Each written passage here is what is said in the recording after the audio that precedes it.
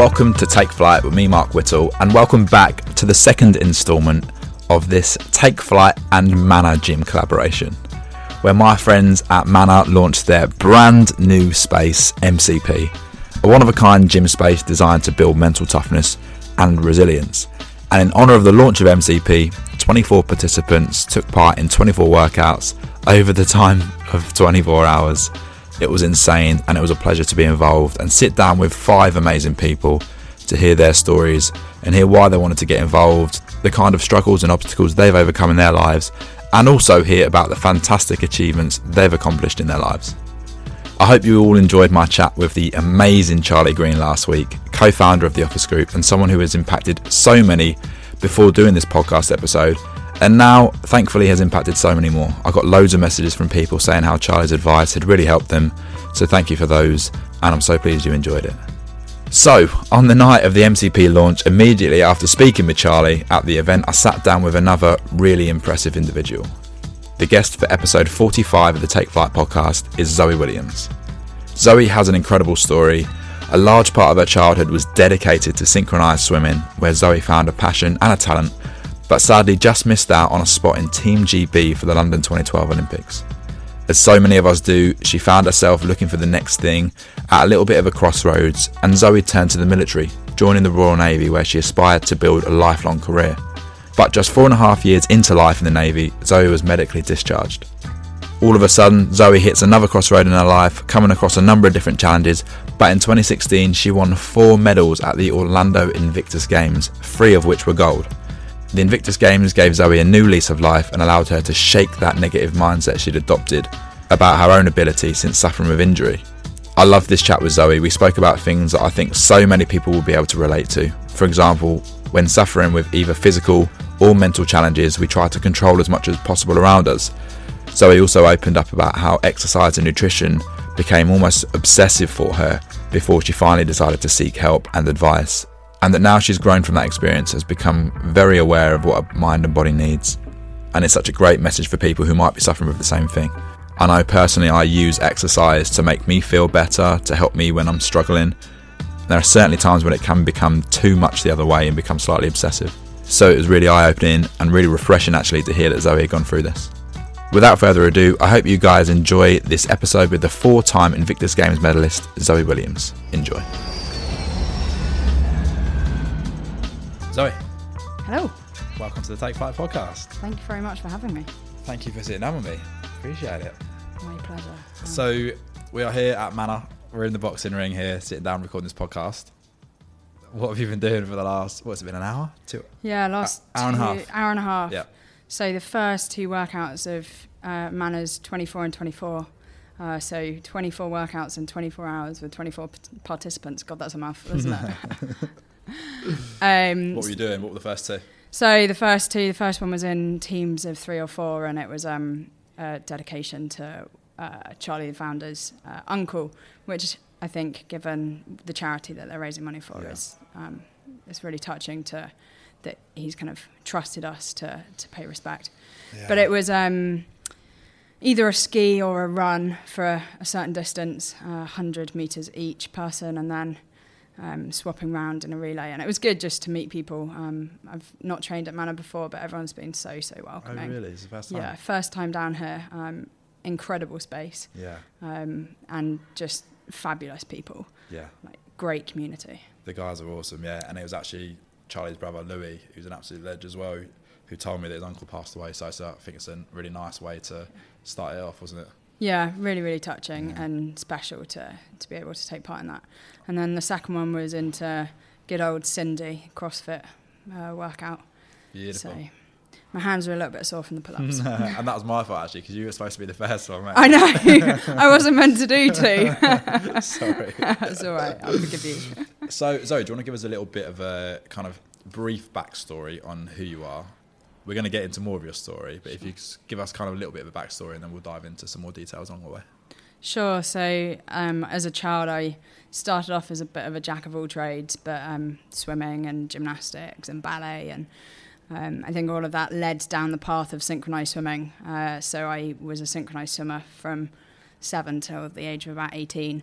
At which point I had to make the tough decision whether to try and pursue synchronized swimming as a career and go to the Olympics, or whether to move on and take the positive memories of everything that I'd achieved. So I swam for GB Juniors and decided that was my fill of synchronized swimming, and I was going to join the Navy and see the world. And I, quite soon after joining, struggled a lot with lower leg injuries and back injuries. And I managed to finish my training, but can unfortunately have the career that I thought I was going to have in the Navy. And that was a really tough time, because actually the Navy was going to be my career. That was what I had planned to do for 30, 40 years. And that was not going to be possible. Probably in hindsight, looking back, let that rule how I lived my life and didn't look after myself, stopped training, fell out of love with being fit and being active, and used being injured as an excuse and a reason why I didn't train, and fell off the bandwagon. And when it became clear that I couldn't carry on with my career, it was at that point where I thought to myself, actually, stop feeling sorry for yourself, engage and do something positive, get back on the bandwagon and kind of power forward. And so I started training. I joined the Joe Wicks movement before he took off and became big time. I've still got some emails from him in my inbox, which is quite funny. And that was the beginning, really, of, I suppose, my transition out of the military and into civilian life, but also the start of what has been a relatively long journey, but one that I'm still powering along, to turning my life around and working out what being my best self and training and being an athlete means to me. Yeah. And I was really fortunate that as part of that transition, I had the opportunity to compete at the Invictus Games in Orlando in 2016, which was one of the most incredible experiences and a gift that just keeps on giving. So I'm here tonight because of the Invictus Games. I was invited to come and take part because of that. Through who?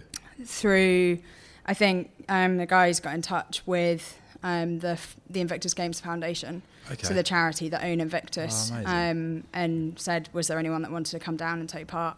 Everything from Invictus forward, I've always said yes to every single opportunity that's come my way, and have had the opportunity to do some of the most incredible things. Sit on BBC Breakfast, talk on the news, be in Glamour, online, all sorts of crazy things, and pinch yourself moments that you just would not ever imagine. And well, that's so great, because they often do come from dark patches or times when you feel like there's no light at the end of the tunnel. So what a great message. And it's awesome to hear. Look, there's so many things I want to ask you about that. Sure. Reeled off the most amazing list of things that happened. So first one is an easy one. Where did you grow up? So I grew up in Portsmouth. Okay. So surrounded by the Navy, although... You've answered the second question, why the Navy? Well, surrounded by it, although not from a naval family. So I swam at the Navy training pool, in fact. And I had a lot of family friends who were in the Navy, and was very, very fortunate that I had a couple of opportunities to go to sea on ships, I guess during those formative years when you're trying to work out what you want to do with your life. And so when I was about 13, I spent the day on the Solent, and they went to town, let me drive around for a while, and did some firefighting and all sorts of fun things that perhaps weren't entirely representative of day-to-day life at sea. And then sales pitch, isn't it? Yeah, exactly. And then the same again, just after I'd finished my GCSEs, I flew to Menorca and came back to Portsmouth. So I was on board for 10 days. And that was, again, a pretty go-to-town sales pitch. Yeah. So where's Portsmouth in comparison to Southsea? Because my grandparents lived in Southsea, and I've got really fond memories of going down there, doing a lot of the historical stuff around the ports and stuff like that as well. So Southsea is a suburb of Portsmouth. Okay. So Portsmouth's the island, and then Southsea's a little enclave within it. Such a nice part of the world, though, isn't it? It's beautiful, and my parents are still down there, and it's one of those escapes for me to get out of London and out of the city and go down I don't even have to go and see the sea. I just know that it's there. Yeah. And it's a change of air and change of pace as well. So big. I think I've spoken about this before, like how water has such an impact on us positively. Like it's just such an amazing feeling. It's even more so when you're in the sea versus the pool. Even being in the pool is a nice feeling, but the sea just has something about it, the energy. Yeah, and even just walking alongside it and smelling, it is weird to say that it has a smell, but I think it does. Yeah. And the sound as well, it's that semi-monotonous backwards and forwards calming, of the waves coming up the pebbles. Yeah. It's really, really calming. Yeah, that grounding feeling as well. Like even at the weekend, this is not a sea story, but at the weekend I just went I was very tired because I went out in the week, which I'm trying to do less and less. Yeah, but I went to just one of the parks that are close to me, took my dog and just like lay on the grass for like 2 hours. Just took a book with me, just chilled, and you just get like a calming feeling of being grounded when you're in nature. But okay, cool. So Portsmouth. So you started let's try that again. You started to do your swimming in which pool was it? So it was HMS Temeraire is the Navy swimming pool. Amazing. And then how did you then move from, your typical swimming into getting into synchronised swimming? So hilariously, my parents didn't like the idea of getting up at 5 a.m, which is normal lane swimming training times. They decided that they weren't really keen on that idea, which now I completely understand when they work full days. And synchronised swimming training generally happens in the evening and at the weekend. So they took me down to the local club and threw me in at the deep end. And they would have given me the option of going back to lane swimming, but actually it's far more interesting doing synchronised swimming than going up and down in a straight line for hours on end. That's so funny though, because if they just had the class on at a different time or the lesson at a different time. Yeah, it would have been completely different. Yeah. Interesting, those things that change your direction in life. So the way the cookie crumbles. So something I'm interested in is like with synchronised swimming, it's something I don't know much about at all, but we spoke a lot about breathing techniques and the way that we can use our breath to be, again, talking about calming properties and things that help you get calmer and reduce anxiety, reduce stress. Obviously, there's a lot of breath holds and stuff in synchronised swimming. How do you even learn to do that, and what are like the sort of things that you do to make sure, because there's quite a lot of risk associated with that as well, right? I've only passed out once. Okay. Tell me about that. Yeah, you're completely right that it's something you build up over time, and from a young age you build in breath holding drills, and there's a lot of technique to synchronized swimming. It's meant to look effortless, and actually underwater you're pretty frantic. And you do a lot of drills where you will swim lengths and lengths underwater with very little rest, and actually it's predominantly psychological. It's that reflex that says to you, you need to take a breath, which is actually just a build up of CO2 that is making you physically have the I want to breathe reaction. And if you can train your brain to push past that and to hold your breath for longer, you build that kind of resilience to it over time. Yeah, that's amazing. So I spoke about again on here how I do cold water exposure in the shower. No way. Yeah, but I couple it with Wim Hof breathing. Okay. So I do like the breath holds and you get that kind of gag reflex, which is interesting. I didn't realise it was because of a build-up of CO2. Yeah. So I couple that with the cold exposure. So the cold exposure is then adding that secondary acute stress to you, but you're releasing norepinephrine, which is basically allows you to reduce your levels of cortisol. How interesting. Yeah, so the cortisol levels is what's built up over time through stress. So yeah, the norepinephrine is what allows you to reduce that, which is like a really powerful thing to do. But if you hold your breath too far, you pass out. So how did that happen? It was during a training camp, and I think as a semi-arrogant 17-year-old who didn't want to be the first person to come up when you're in a team of 16 people training for a place on the GB team, you hold your breath for as long as is physically possible, and sometimes that's just a little bit too long. I passed out. I kind of blacked out, and you kind of begin to sink, and someone grabs hold of you and fishes you back to the surface. But you're surrounded by people, and there are coaches on poolside watching you, so I think most synchronized swimmers have probably had similar experiences. Yeah. Part of the qualification of being a true synchronized swimmer. And lots of broken toes and kicked shins and kicked in the face, all sorts. It's a great sport. Okay, awesome. So then you made that massive decision to leave the dreams and the ambitions that you had within the sport to go into the military. So how did you make that decision? For me, it was one of those turning points where I looked back on everything that I'd achieved as a synchronized swimmer, and I had such fond memories of everything that I'd achieved up till that point.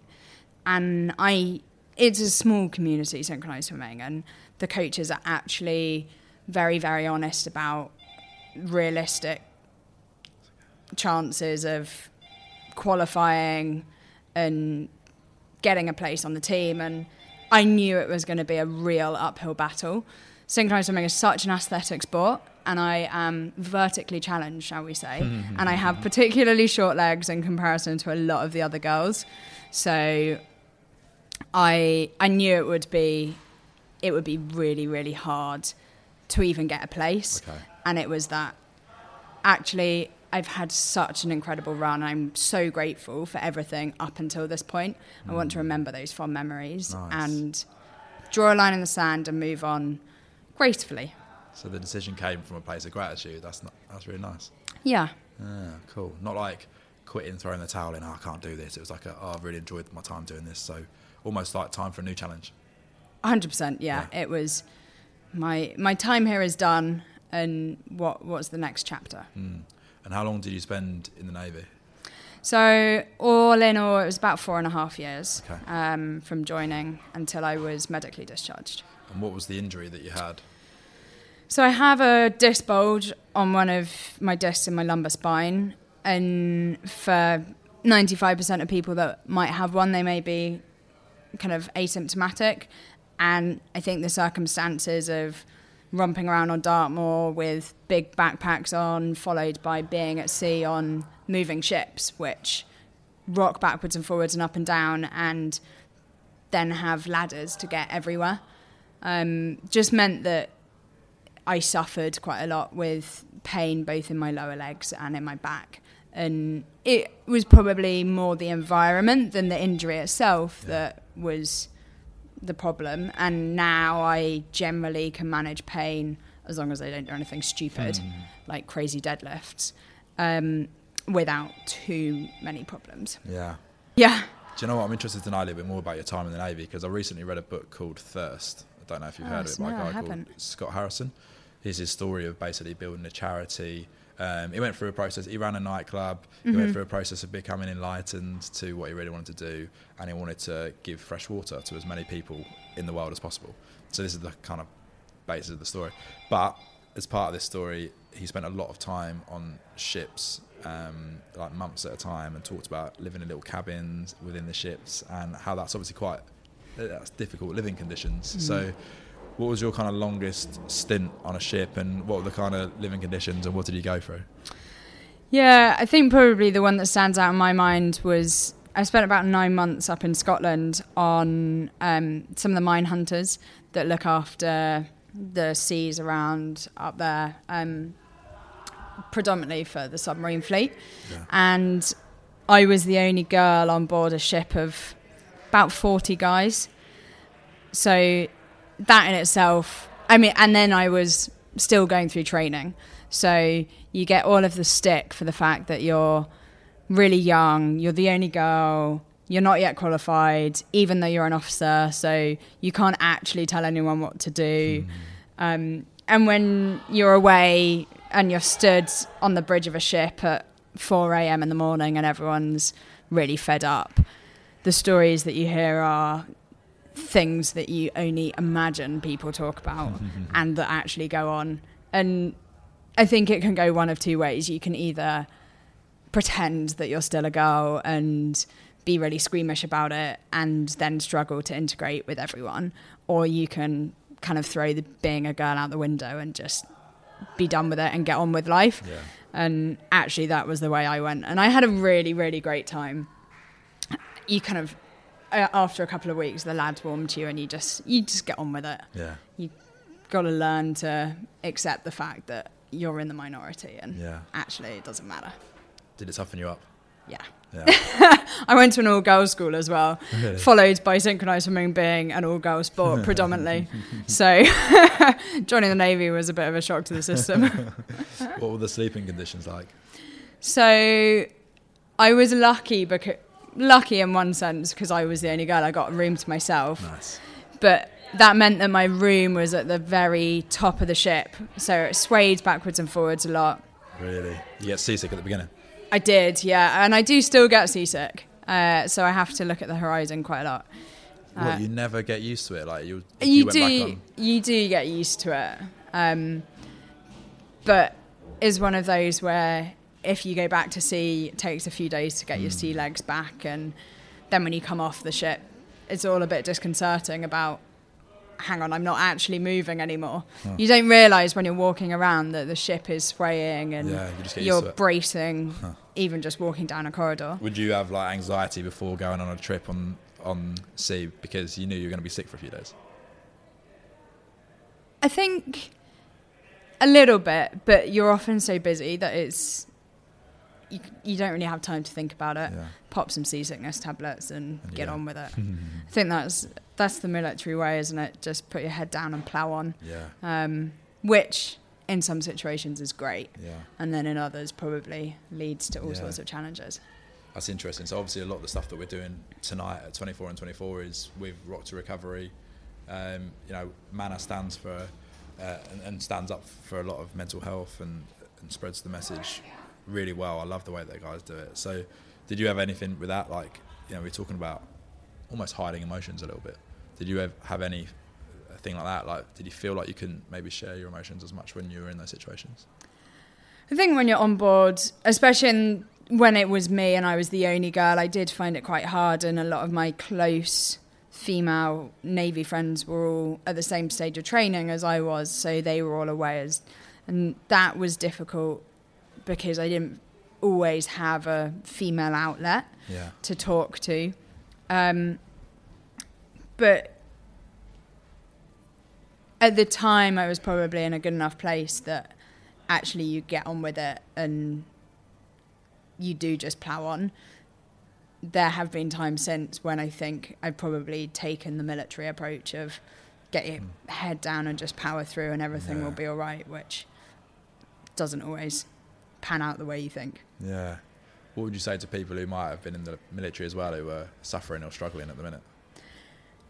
The biggest thing that I've learned is that there is absolutely no shame, that you should be proud of what you've achieved, but more than anything, know that no one will ever judge you for whatever you're going through, and that there are so many people that will drop everything to help you, that all you need to do is ask for help and someone will help you. Yeah, amazing.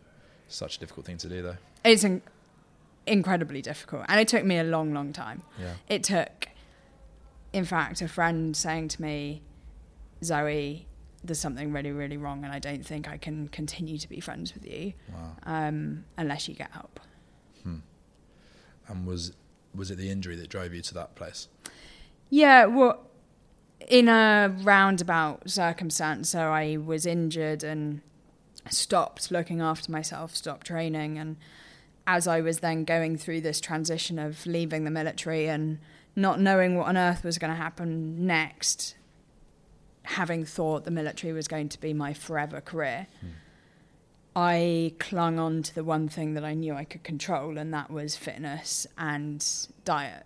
And it took over my life to the extent that I can just pop into a Pret and grab a sandwich. I was relentless in training, tracking, food.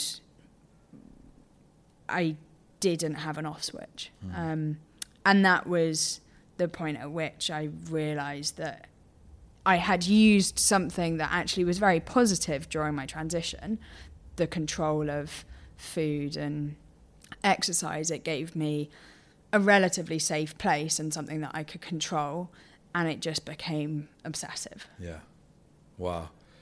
So fascinating though, because these things become addictive. You know, you talk about drugs, people are using that as escapism because, you know, they can forget about their worries, forget about whatever it is that they're suffering with. Obviously that's coming from a negative place, but then it goes the other way as well, right? From exercise can become addictive and dieting can become addictive. Was it very strict like calorie counting that you were doing, or what was the sort of things you were doing day to day when you're in that time?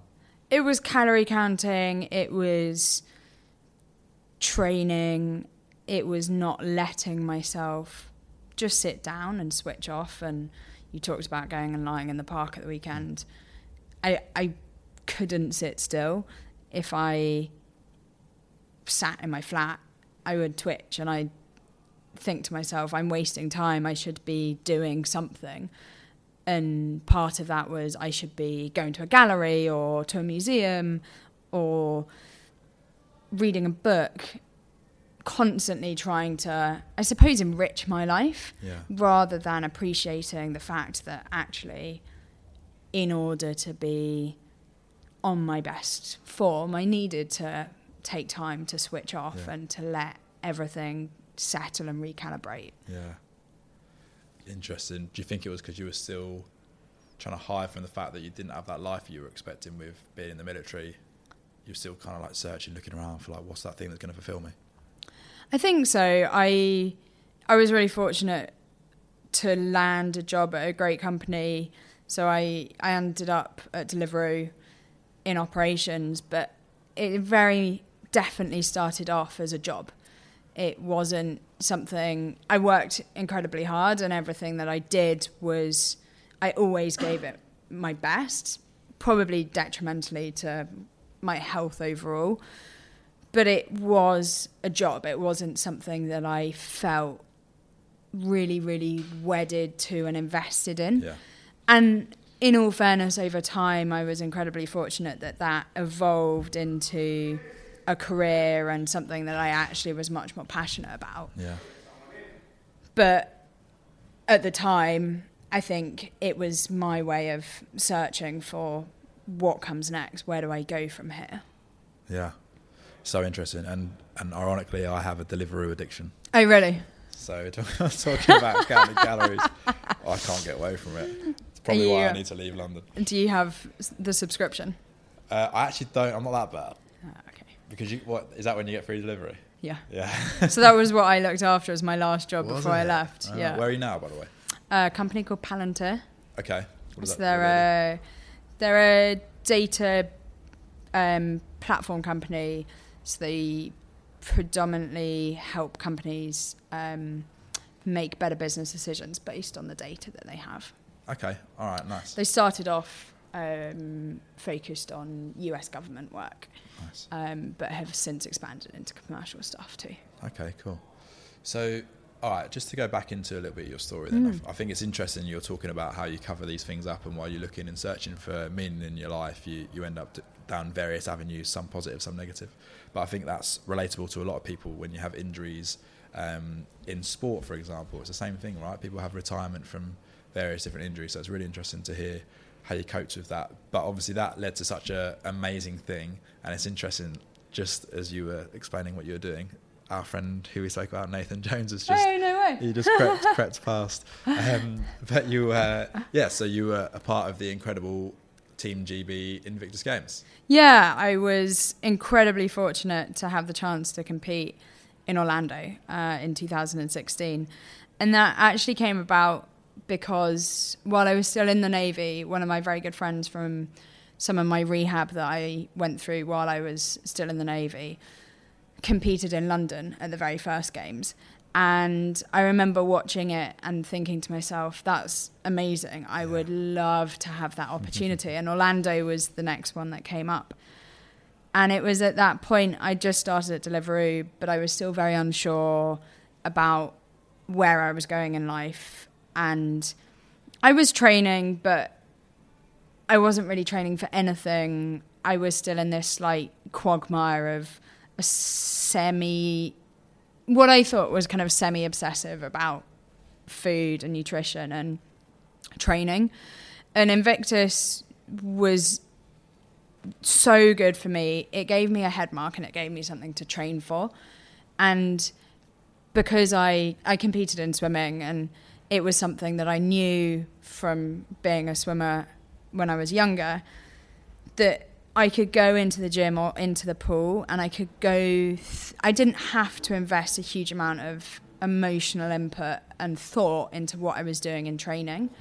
But by being consistent with that routine and with that training, I began to see improvements in my times or in my strength.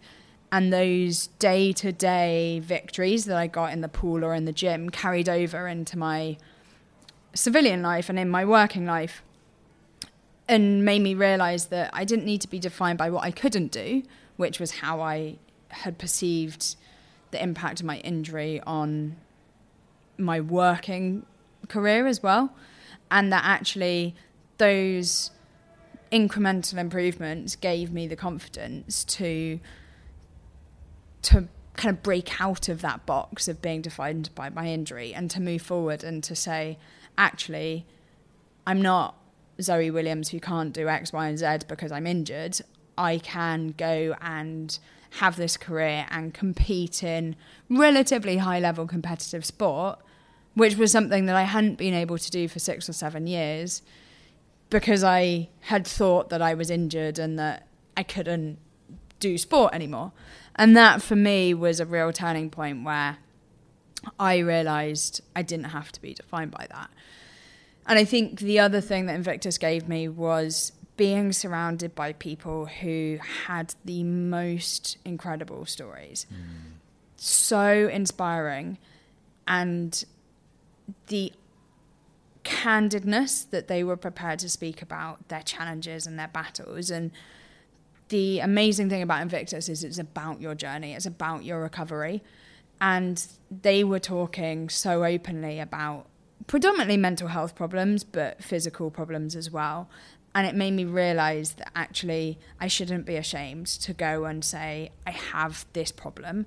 I can't switch off. I can't not be doing something. I need to constantly be achieving or going to a gallery or a museum or whatever it was. And so when I came back from Orlando was the point at which I went and found a really incredible service, the London Veteran Service.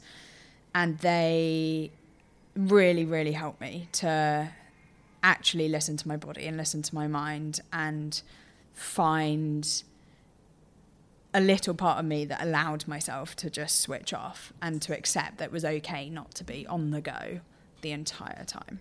Wow. What did they suggest? Because it's something I suffer with a lot as well. And I know a lot of people that I know, people who are high achievers, people who are striving to be better every day, build businesses and leave these legacies. It's something that people suffer with a lot, I think, who find it difficult to switch off. So what was the kind of advice that they gave and what practices did you implement into your life to try and get better at it? It's something that I still struggle with. Even this weekend, I was getting really, really twitchy. I was waiting for something to start, but I wasn't at home. I couldn't be getting on with the piles of laundry that I knew I had and all of these little things. But I think in terms of really tangible piece of advice that has stuck with me are just recognizing when your body and your mind is telling you that it's tired and it wants to switch off. And that's something that is really hard to do. But if you find yourself sat on the sofa or opening your laptop and just getting up Netflix or whatever it is, actually the fact that you've got that far is enough of a signal to your body that maybe you do just need half an hour or an hour to switch off. Yeah. And I think we're probably people that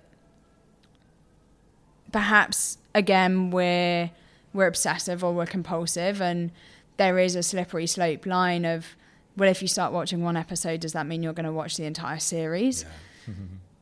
I'm about to do that with Stranger Things. It's about to drop again. But I found personally what worked for me is building a bit of a routine around it. So at the beginning of this year, I said to myself, Wednesday night is going to be my night where I just take time for myself. I don't have anything social scheduled. I will go to the theatre, or I'll go out for dinner on my own, or I'll just sit at home and read. Interesting. Or I'll do some colouring. And just knowing that that's in my calendar, and I told my boyfriend that, and I've told friends that Wednesday night is my night. Why Wednesday, out of interest? It happened to be because it was a day that was not a day when I had been going to train in the gym. Actually, since I've run the marathon, I haven't been training in the gym anywhere near as much. Casually drop in that you've just done the marathon. But yeah, it was just the night that was generally most free. Okay, and also I want to know, so it's always on your own? Usually. On the whole, yeah. It's on my own, yeah. So I just wrote a blog post about this, is that the thing that stopped me always being on was I recently went to LA to record some podcast episodes actually, and I landed, I didn't have any hotels booked. I went solo as well, so I wasn't with anyone. I would freak out if I didn't have a hotel. So I landed in LAX, had nothing booked. Wow. I didn't have anything booked the entire week. All I knew is that I had the locations, so LA, San Diego, and then Tampa, over a 10-day stretch. So it was the most empowering thing that I've done, and I'm now going to do it every year because it just allowed me to realise, again, it's that mindset shift where I was in the pattern where every single day I had to be somewhere doing something, and that just broke that for me and allowed me to remember that, I can actually just do whatever I want. Like, I'm not being controlled by either a job or a place I need to be, or even this podcast making me put episodes out. I'm choosing to do it, and I'm also choosing that I can be here whenever I want, I can be there whenever I want, and that gave me the flexibility that flexibility gave me the chance to like reset my mind. So I just find it interesting. You said the same thing. It was a Wednesday night, but it's all usually on your own, so you can have time to yourself and your own thoughts. Yeah. Did it make you realise that you're so self-sufficient and resilient, and you don't need to have that structure, that you can actually find what you need to find? So you can find yourself a hotel, you can book travel, you don't need it all planned in advance. Yeah. And it was, so the first place that I found was in West Hollywood, and I just booked 2 nights because I was like, do you know what, I'm tired tonight, I've just landed here, I'll have this one, I'll book another one. And I forgot to book the third one.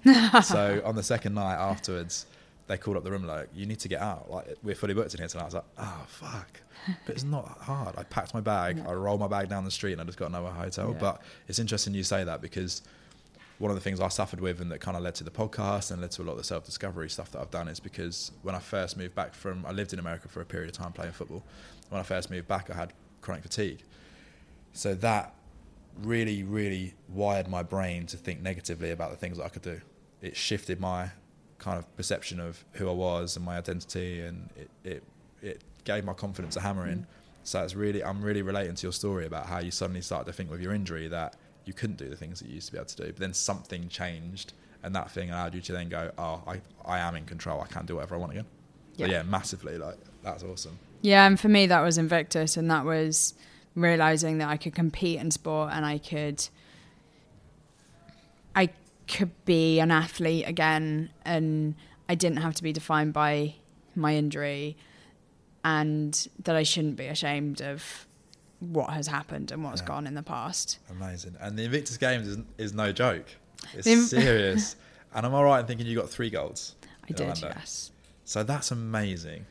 So can you talk us through, firstly, what you got your gold medals in, and what the feeling was like getting just one, and then just talk us through that story. That'd be great. Sure. So I actually, slightly hazy memories. It's one of those really, really surreal things that is just a bit of a pinch yourself. Orlando was spectacular. I think combine wounded, injured and sick people in America, where they love the military, and they're predominantly veterans, so they love you even more. In Disneyland, Sold.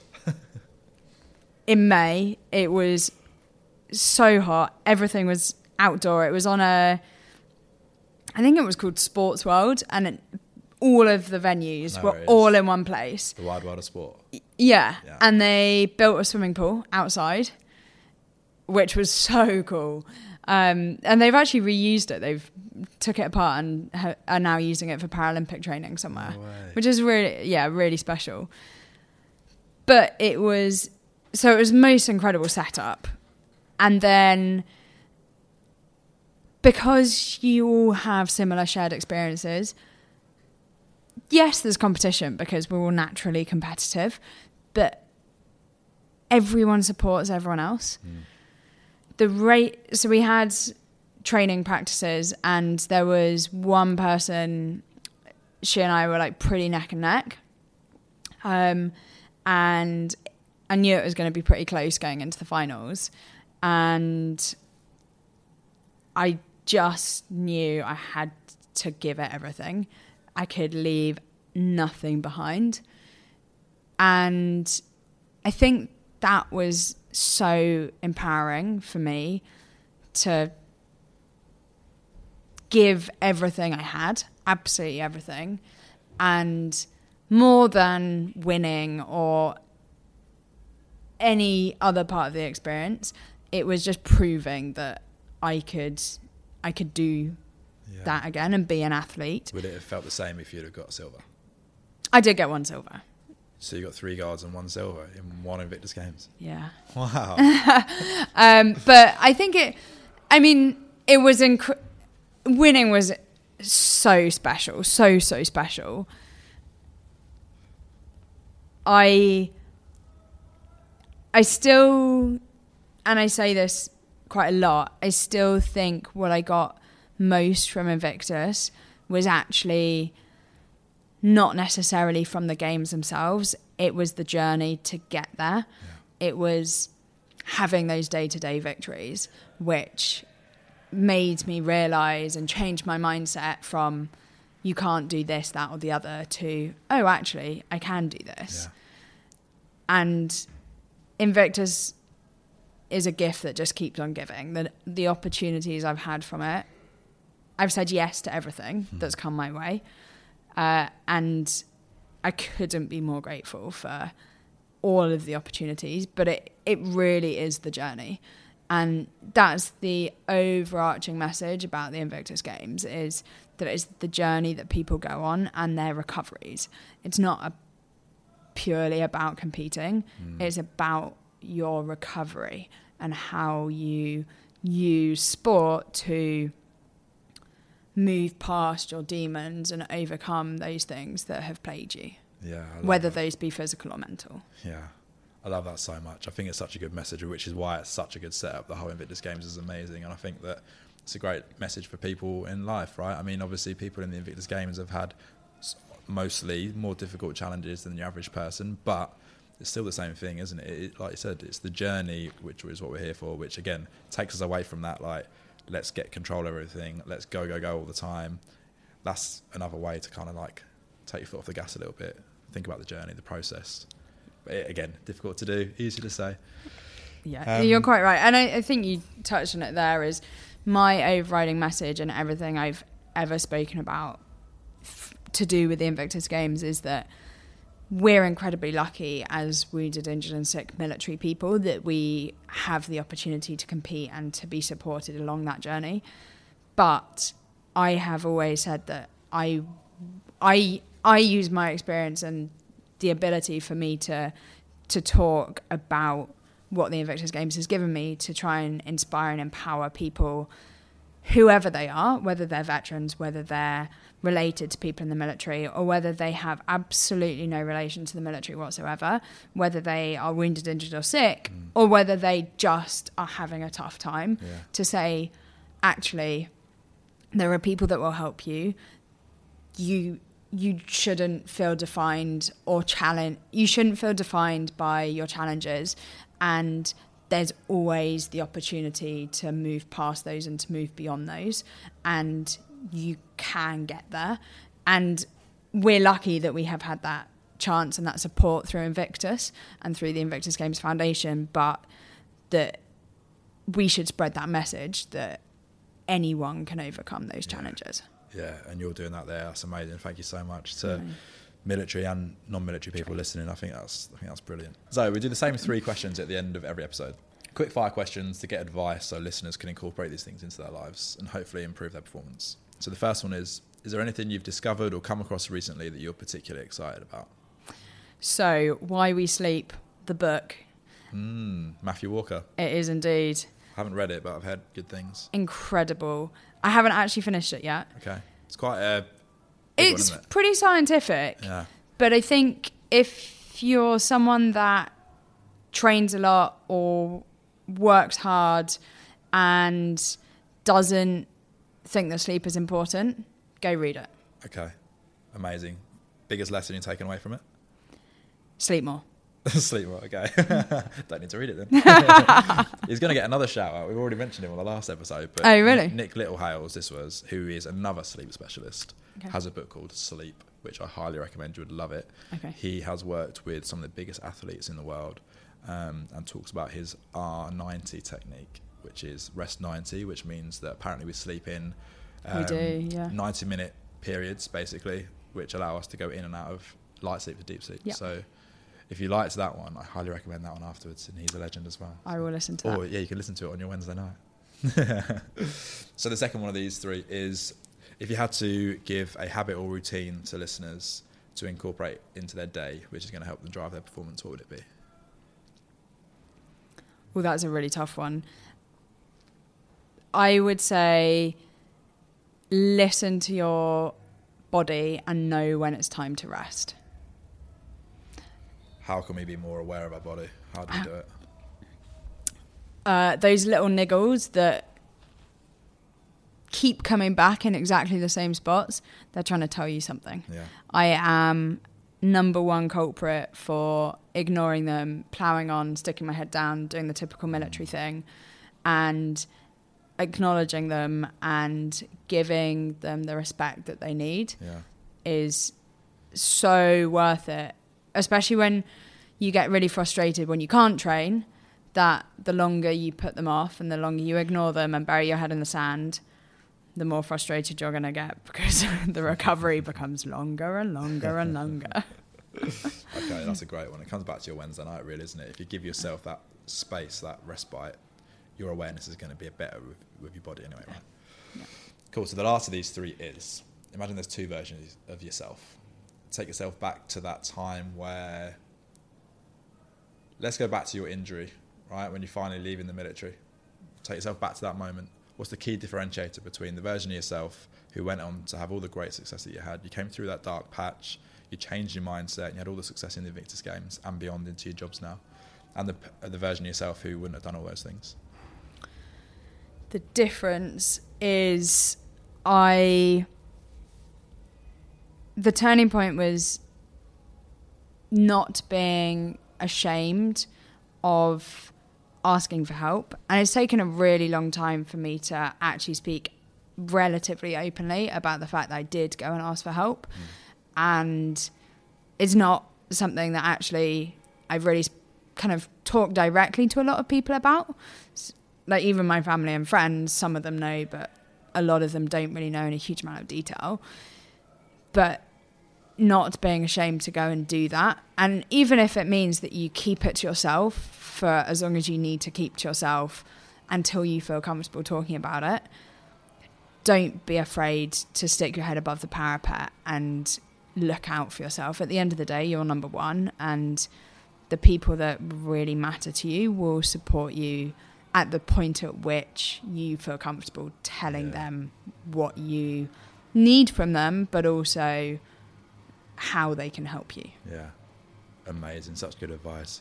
And again, something that's so hard to do, but you've got to be brave and just do it. I think even the other day I was having a bit of a tough time and I wanted to speak to someone about it. I rang my mum, I rang my grandma, I rang my dad, but they just kind of expect it to be a normal conversation. So at some point you just got to like kick the door down and say, guys, I just wanted to speak to this, or can you just listen to me for a second about this? Like, which is a difficult thing to do, but I think that's amazing advice.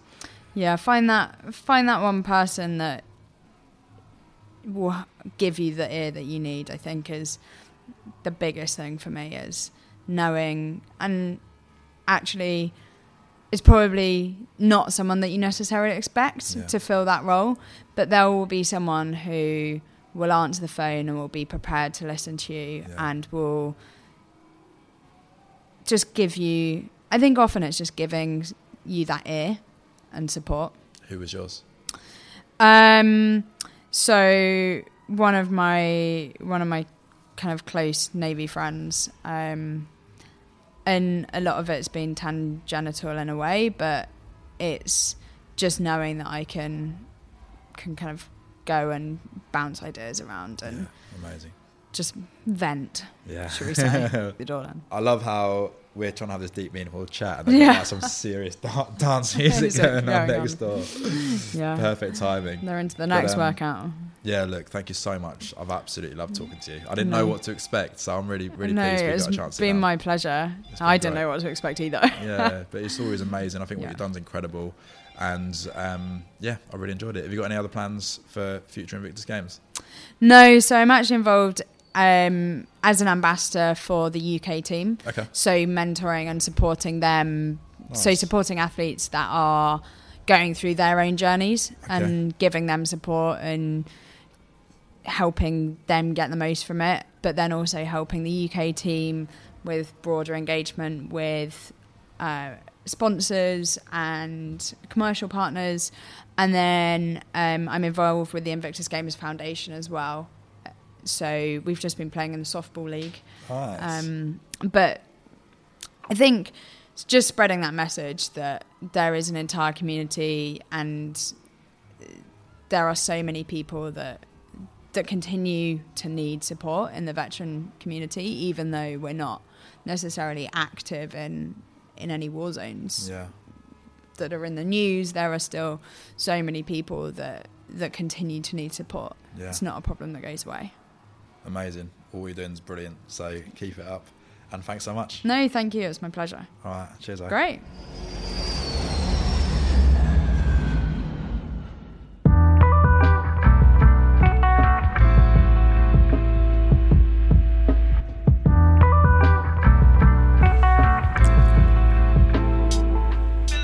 So there it is, guys. I hope you really enjoyed that. What a great episode, what a great message, and what a lovely person.